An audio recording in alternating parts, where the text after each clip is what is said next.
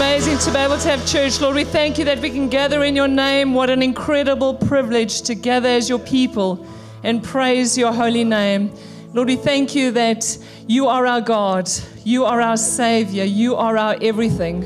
Lord, we want to thank you for your provision in our lives and that we can give to your work, that we can give generously. And so we thank you that you include us in your work and that we can partner with you in this way. And so we pray that you would take every tithe, every offering that has been given to you as an act of worship, and that you would use it, Lord, to your glory and for the extension of your kingdom. And so, Lord, we commit the rest of this gathering to you. And as we look into your word, we ask that you would open our hearts. We welcome you into this place, Holy Spirit. You have your way, Lord. You have your way. This is your time. This is your space, Lord. And we ask that as we open our hearts to you, that you would work, that you would touch our hearts, that you would enlighten our hearts, Lord. And that when we leave this place today, we would know we have been in the presence of God, that we have been changed by the presence of God. Work in us, Lord. In Jesus' name, amen. Amazing. If we haven't met, my name is Lorele. Welcome to everybody online and welcome to everybody here. It's wonderful to be in the house of God and to be together as his people. So we've kicked off a new series. Simon started last week. He looked at Psalm 100. And we're looking at how we can praise God. My lips will praise. That's what we're looking at. We're looking at the Psalms and just looking at how amazing God is and how worthy he is of praise. So I'm going to look at Psalm 103. It is officially my most favorite Psalm. And so it was an easy one for me when they asked me to preach. I went straight to this one. Psalm 23 comes in at a close second and Psalm 1 in third place. But I love this psalm very much, and I just feel how God stirs my heart so much when I read it. It feels so rich and so full of God's truth. And so for our lips to praise God, our hearts have to be moved. And for our hearts to be moved, our minds have to be informed. And no, there's no better way for our minds to be informed but by the truth of God's word.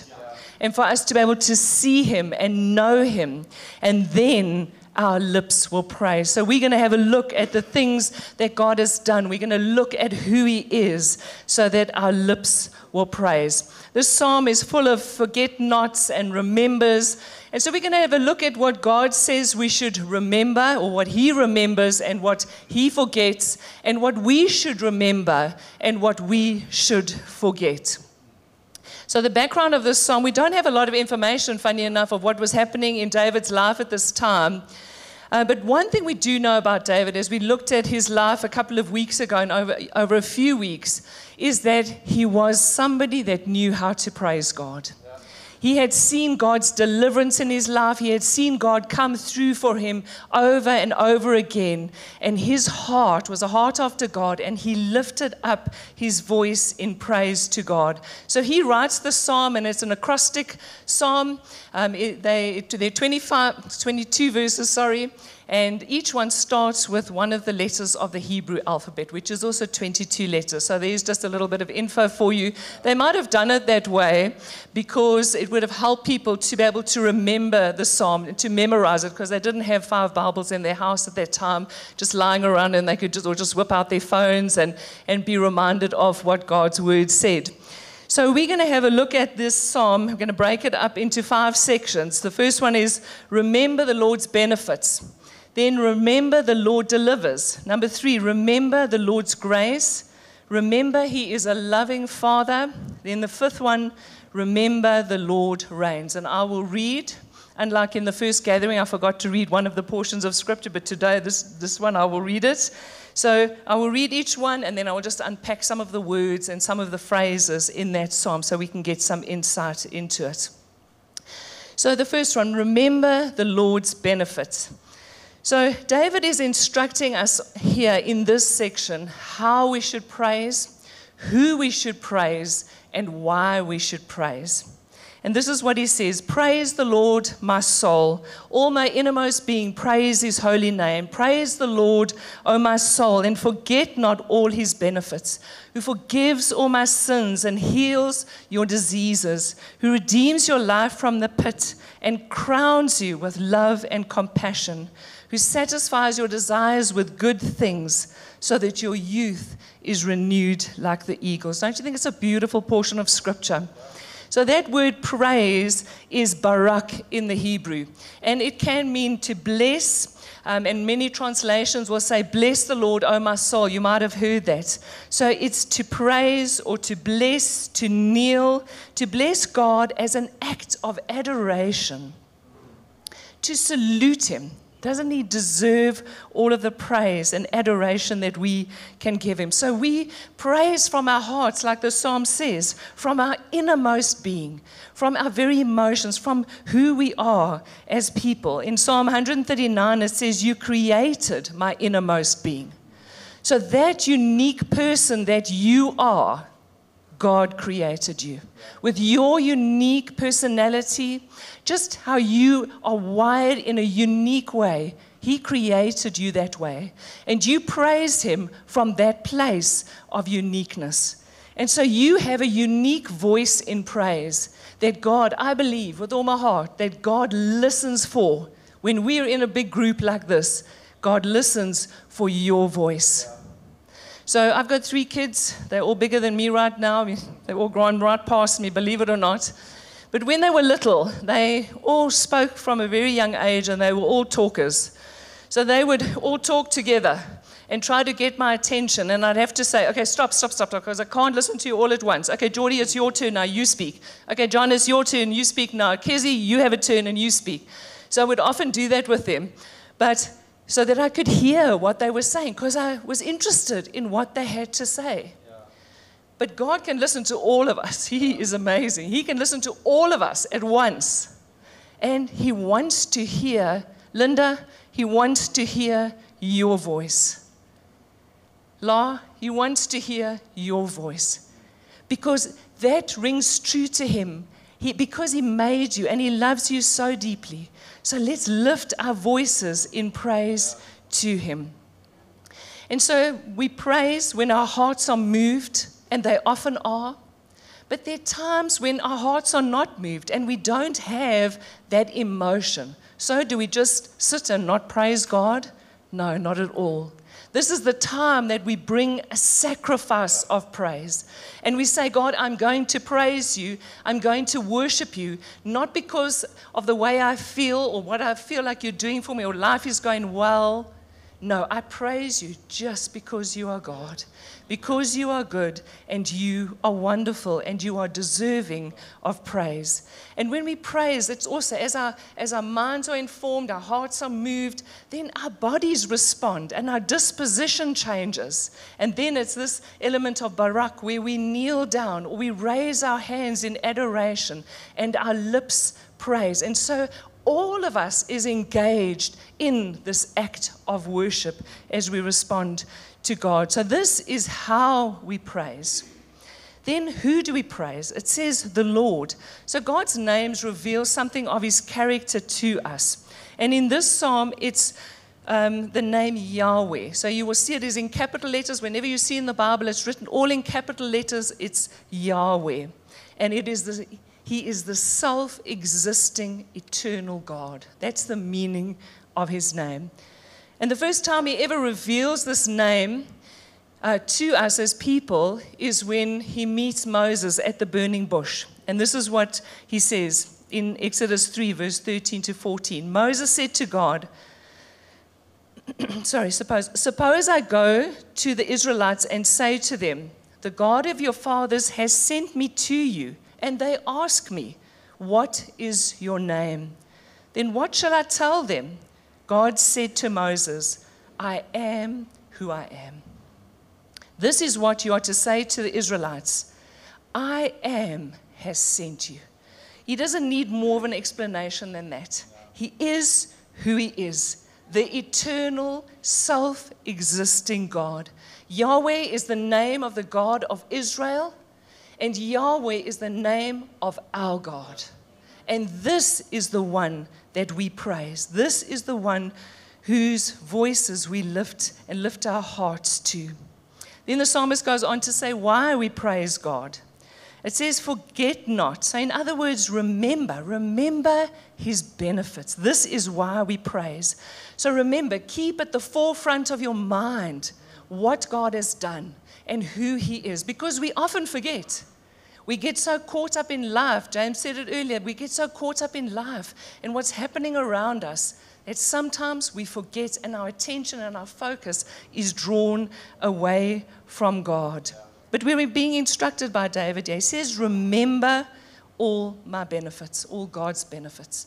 And here he gives 5, but we know that there are millions of benefits, millions of reasons that we can actually praise God. But we're going to look at those 5. And the first one is, forgives all our sins. That's the first thing that he does. He removes our guilt. He removes the punishment. He removes the weight of sin, or the weight that sin brings to our hearts, the burden of sin. And you know, when I got saved when I was 20, I got saved and then I got baptized. And I can remember where I was standing and how I felt the day that God removed the burden of my sin. I could physically feel the weight of that sin falling from me.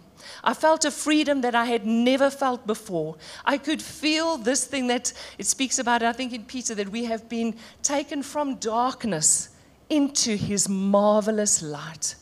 And my life changed forever the day that God forgave my sin and removed that burden of sin from me. So he forgives our sin, so we praise him. But he not only forgives our sin, he heals our diseases. So God has revealed himself right from the Old Testament. In Exodus 15, it says, I am the Lord who heals you. He has revealed himself to us as the one who heals. And that healer means that the one who mends and cures us. So the Father's heart has always been to heal us. And Jesus proclaims that and demonstrates that to us when he comes down to earth.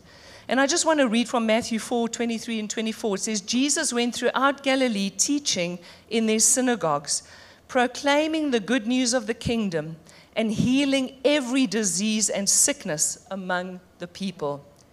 News about him spread all over Syria, and people brought to him all who were ill with various diseases, those suffering severe pain, the demon-possessed, those having seizures, and the paralyzed, and he healed them. And so he showed us the heart of God. And I really believe it's time for us to believe again that God wants to heal us physically and from the ailments that we suffer under. I want to be bold today, and I want to ask if there's anybody in this room that is suffering under sickness or disease or severe pain. I want to pray for you today because I believe that God is the healer. Is anybody here wanting God's touch on their lives? I know it's a bit strange. We don't normally do this, but if you do, I want you to stand up.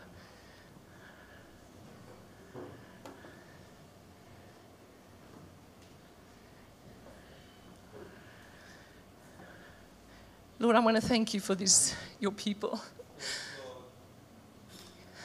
I thank you today that you see them, Lord. You know the suffering that they're experiencing right now. I thank you, Father, that you are able to touch them. You are able to heal them. You are able to cure them. You are able to restore them.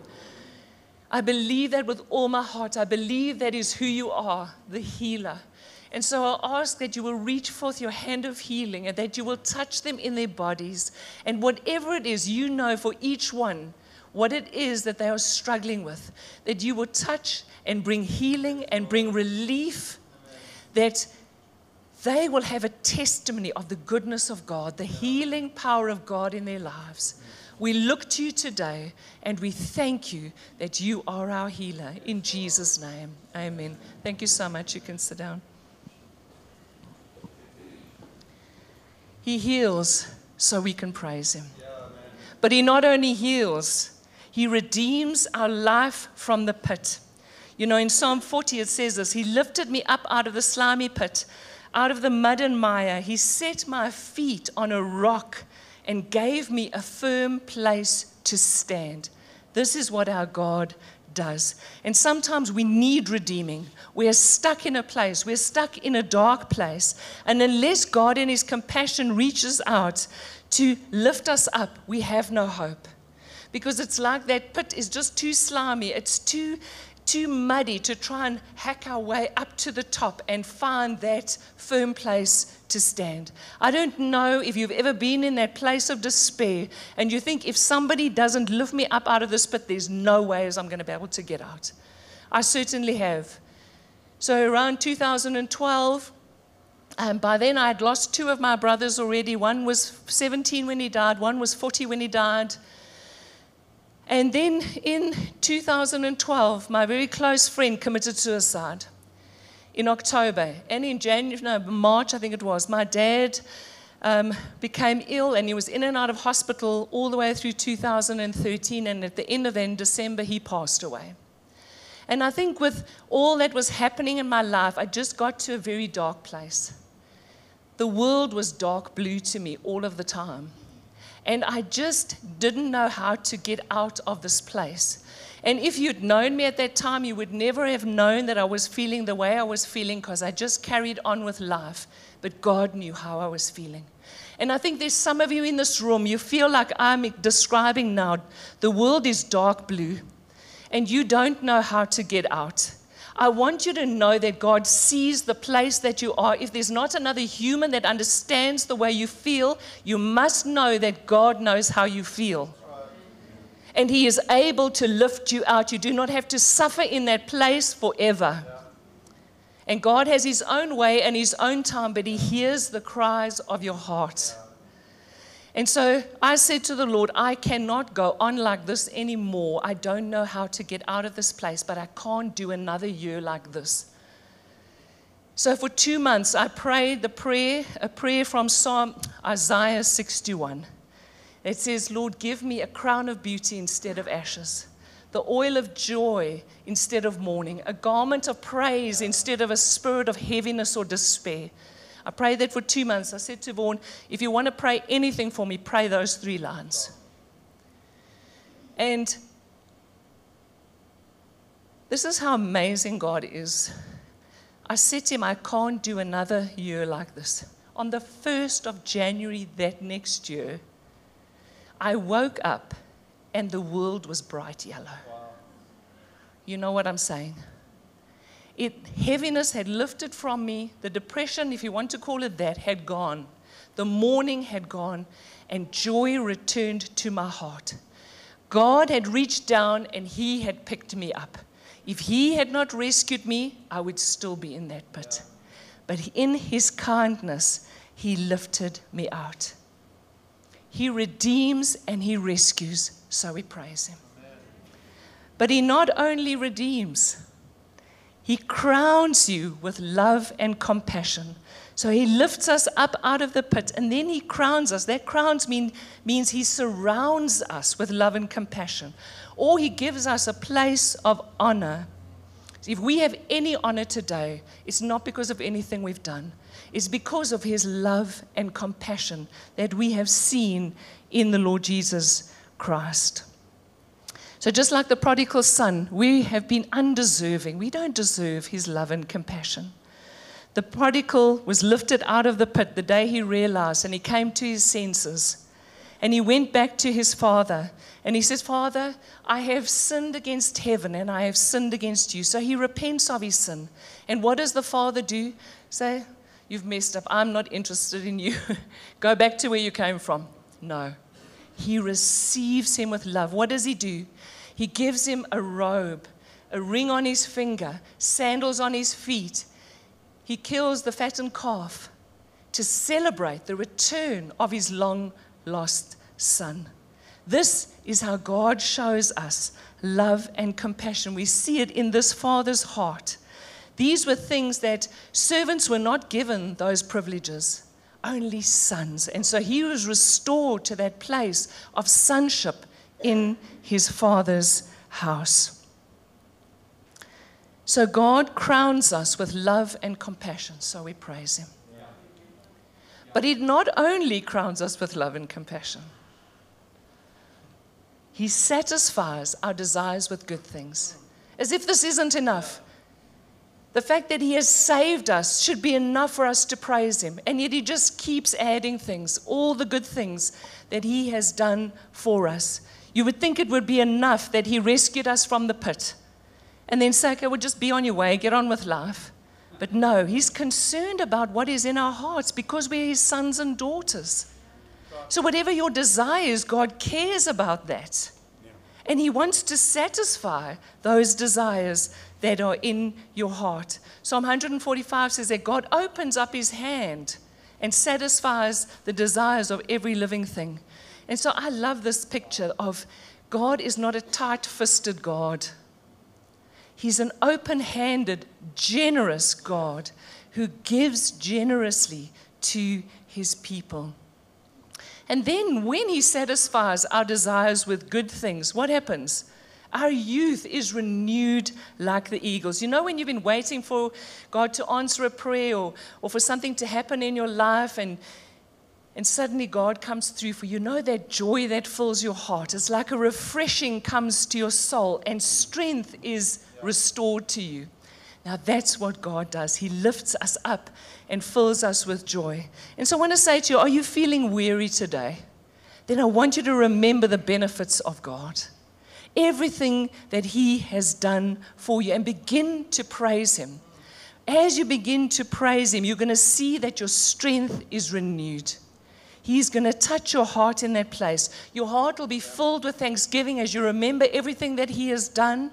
And your heart's going to be filled with faith as you anticipate the good things that he is going to do for you in the future. One of the greatest lessons of my life, and I feel like I'm just learning it over and over again, and even in these last few weeks, is that I would learn to delight in God and God alone. God has forgiven my sins.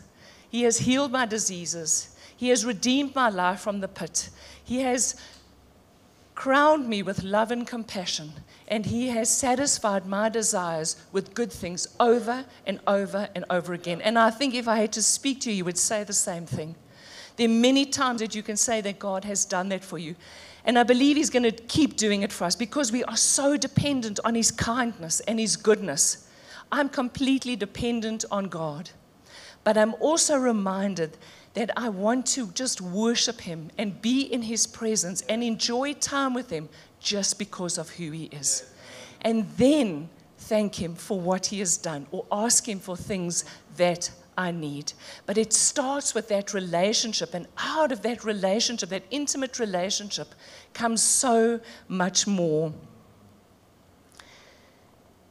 So he deserves to be praised, and he deserves all of our hearts and all of us. Then the second one, remember the Lord's deliverance. I'm going to read verses 6 and 7. So David is probably referring to the Exodus when God delivered his people from Egypt and the oppression, the slavery that they were in at that time.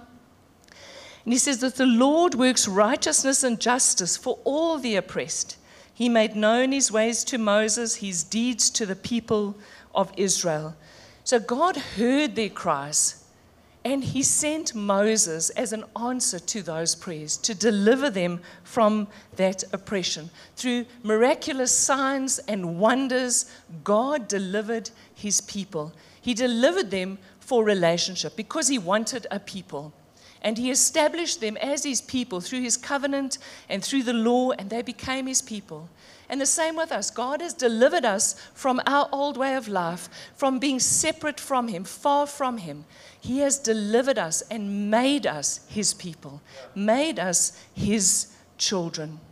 You know, it wasn't long from when they had come out of Egypt and they were enjoying their freedom that they hit their first obstacle, which was the Red Sea.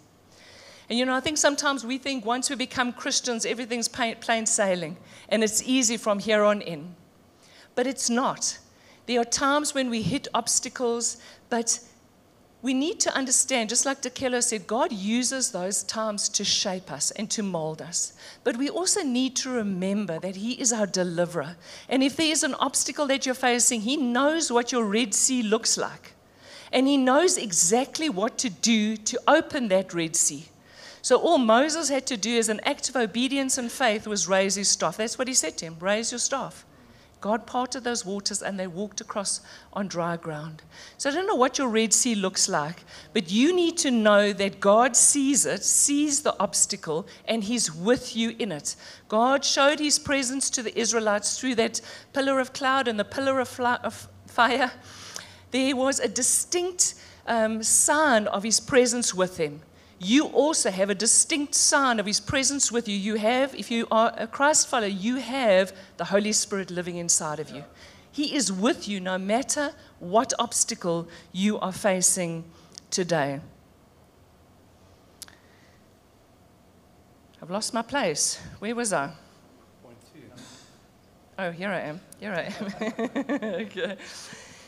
So we need to look to Him for the way through into the promised land and where God wants to take us. So this first part of the psalm speaks very much about what God has done. And then David goes on to God's character and His attributes. And the third one is that we remember the Lord's grace. And I'm going to read from verse 8 to 12 there. And so God had every right to be angry with us because of our sin and wrongdoing, because He is a holy God. He could be, and He could stay angry if He wanted to, but He has the right to do that. But instead, He says this: the Lord is compassionate and gracious, slow to anger, abounding in love. He will not always accuse, nor will He harbor His anger forever. He does not treat us as our sins deserve, or repay us according to our iniquities. For as high as the heavens are above the earth, so great is the Father's love for those who fear Him. As far as the east is from the west, so far has He removed our transgressions from us. So listen to these words that David uses to explain this compassionate nature of God. He says He will not always accuse. The devil accuses us, but God forgives us. And when God forgives our sins, they are forgiven. He does not harbor or keep a grudge. He does not treat us as our sins deserve, just like the prodigal that came home. He deserved punishment, but that father treated him as a son. He does not repay us for our sins or punish us over and over again and remind us of what we have done wrong. Instead, for as high as the heavens are above, so great is the Father's love who fear Him. He, because of this great love, removes our sin and our transgressions from us. He puts distance between us and our sin as far as the east is from the west. It's a distant memory, and it is never to be remembered again. This is God's grace. Like Duncan said the other day, grace stands for God's riches at Christ's expense. We received God's riches because of what Jesus did for us. And so I want to pause here a moment, because I think there's some of you that might hear what I'm saying and you think to yourself, yes, I know, when I repent of my sin, when I tell God I'm sorry, He forgives me. But I think sometimes we still live in that place of shame where we've internalized that sin and we haven't actually received God's full forgiveness. We haven't appropriated His grace in our lives, and we still live under the shadow of our sin. And I think I said to you, you've got a unique voice, and I think sometimes that voice is silenced, and you shrink back from God and shrink back from God's presence, shrink back from God using your life, shrink back from praising God because you still feel shame because of what you have done. And I believe that God wants to deliver us today because He is the deliverer. He wants to remind us that He has seen every single sinful thing that you have ever done in your life. He has seen every awful and sinful thought that you have ever had.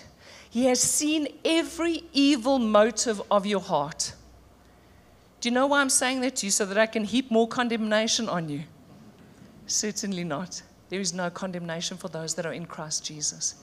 I'm telling you that because as you think of it, because there was a time in my life I thought, Lord, how could you watch me do that and you still love me? How is that possible? You see, He's seen everything. He knows what we have done, and yet He still loves us. And He wants to forgive us. How amazing is that?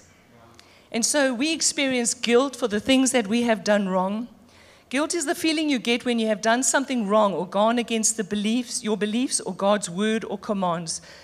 So guilt is a negative emotion, but it actually pushes us. It's like the Holy Spirit convicts us through that we know we've done something wrong so that we can repent and God can remove that sin from us. So we know we've done something wrong. But shame, it's a feeling that your whole self is wrong. It's not that you've just done something wrong. You are wrong. There is something wrong with you.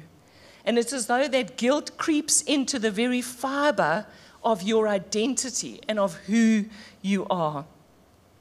And we begin to see ourselves in a negative light. We begin to say, I am an adulterer. I am a thief. Or whatever sin you have committed, that is who I am. But you know, when God forgives us and we become His children, our identity is not found in the wrongdoings. Our identity is in Him. He says we are forgiven. He says we are His children. That sin does not define us. Our position in Christ is what defines us, and we are righteous ones. We are ones that have been forgiven. We have been cleansed of all unrighteousness. That's what it says in 1 John 1 verse 9. And we are His. I believe there's some here in the room, you are aware of your sin. Even as I'm talking, God wants you to repent so that He can remove that sin from you, that it will not be a part of your life anymore. Then there's some of you who are struggling with shame, and God is saying you need to release that. God has forgiven you, and now it's time for you to forgive yourself and receive His forgiveness. This is one of the things that God wants you to forget. It is your sin. He has forgotten it, and He wants you to forget it. Because He doesn't want anything to hinder your relationship with Him. There are to be no barriers between us and God. That is why Jesus died. That there would be no separation between us and God. He was the bridge. He was the way. He is the way.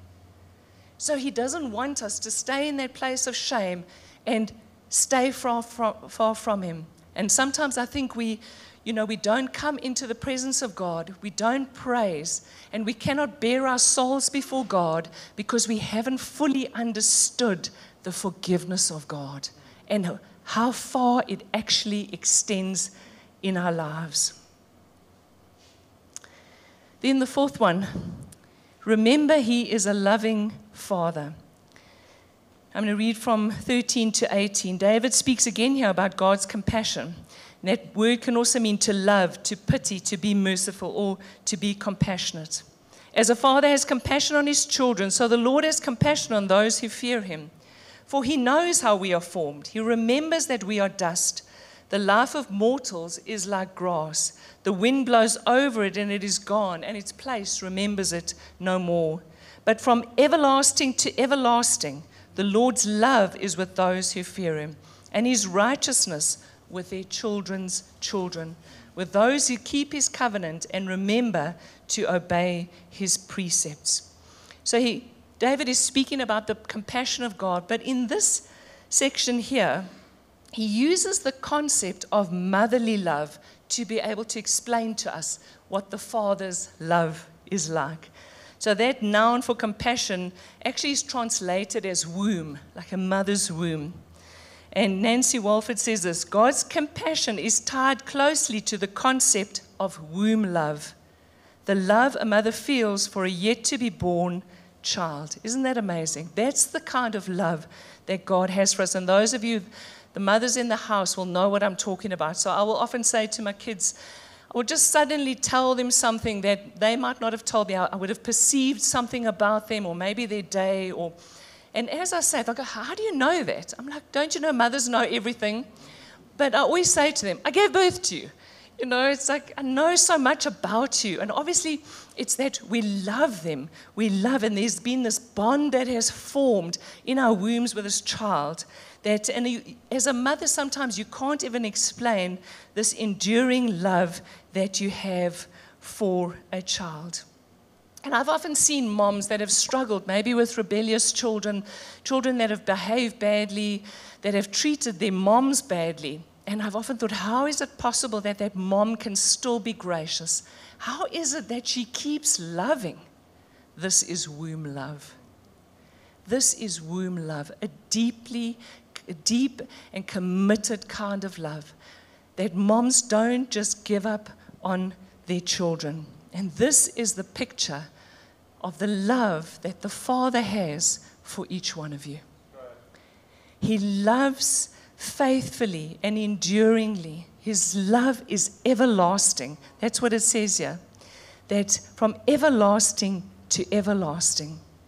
And part of that compassion that the Father, you know, the compassion and love that the Father has for us is that He actually understands that we are dust. He knows how we are formed. He knows that this flesh is weak, that we are going to fail, that we are actually going to make mistakes. And it says in this passage that we are like the grass. The wind blows and, you know, we're frail. Its place remembers it no more. But despite the weakness and knowing that we will fail, His love is from everlasting to everlasting. It says in Jeremiah that He loved us with an everlasting love. That's the kind of love that the Father has for us. But I think sometimes we don't fully grasp that womb love. And Paul, in his wisdom, prays for us, and so that we would have the power to know and understand that love. So I'm just going to read a portion of that from verse 18. They might put up the whole passage there. From Ephesians 3, it says that we might have the power together with all the Lord's holy people to grasp how wide and long and high and deep is the love of Christ, and to know that love that surpasses knowledge, that you may be filled to the measure of all the fullness of God. God doesn't want you just to sit here to say, I know, that lady's telling me that God loves me.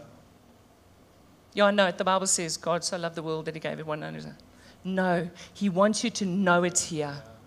He wants you to have an experiential knowledge of His love, that you would wake up tomorrow morning and you would feel the love of God. That how you live tomorrow will be changed because you know you're loved by your Father. So He wants you to experience the Father's love. And according to the Psalm, there's a condition here. And there is, it says here that with those who keep His covenant and remember to obey His precepts. So those of us that are in Christ and are living the way Christ wants us to live, we can know that deep and intimate love. But there's a dividing line between those that know God, that fear God, that know His love, and those that don't. And that dividing line is faith in the Lord Jesus Christ. So Paul said, what did he say? Believe in the Lord Jesus and you will be saved. It's faith in the Lord Jesus Christ. And that's what gives us access to the fullness of this love. The fullness of this love. And an intimate relationship with our loving Heavenly Father. And when we put our faith in Him, we enter into this new covenant through the blood of Jesus. And we become new creations in Christ. And so I want to ask you today, where do you stand? Are you in Christ? Are you outside of Christ? Because it takes a decision on your part to receive the sacrifice that Jesus made for your sin on the cross, and to acknowledge that after 3 days He rose again. But you might think, well, I try to do all the right things. I try to live in a right way. But the Bible says we cannot be saved through our good works. You might think, well, I attend church regularly, I'll be all right. No. It is faith in the Lord Jesus Christ and what He has done, and accepting forgiveness through the blood of Jesus that will save you. And so if you have not ever made that decision, maybe today is the day you have to make that decision so that you can experience the fullness of the love of your Father and enjoy a full relationship with Him. Don't leave here today. If God is calling you and stirring your heart today, come and speak to us. Make that decision and receive Christ as your Lord and Savior. Then the last thing, the last section is remember the Lord reigns. There is no better way than to conclude the psalm, as we've looked at who God is and what He's done, is to herald Him as King, the one who rules over all of heaven and earth. There is no greater one than the King of all kings. Now, verse 19 says, the Lord has established His throne in heaven, and His kingdom rules over all. Praise the Lord, you His angels, you mighty ones who do His bidding, who obey the word. Praise the Lord, all you His heavenly hosts, you His servants who do His will. Praise the Lord, all His works, everywhere in His dominion. Praise the Lord, my soul. He deserves our praise and honor. You know, there have been many kings in history, leaders, presidents that have... It's very hot up here, let me tell you. Trying not to sweat, because women only glow, you know. I'm past that stage now.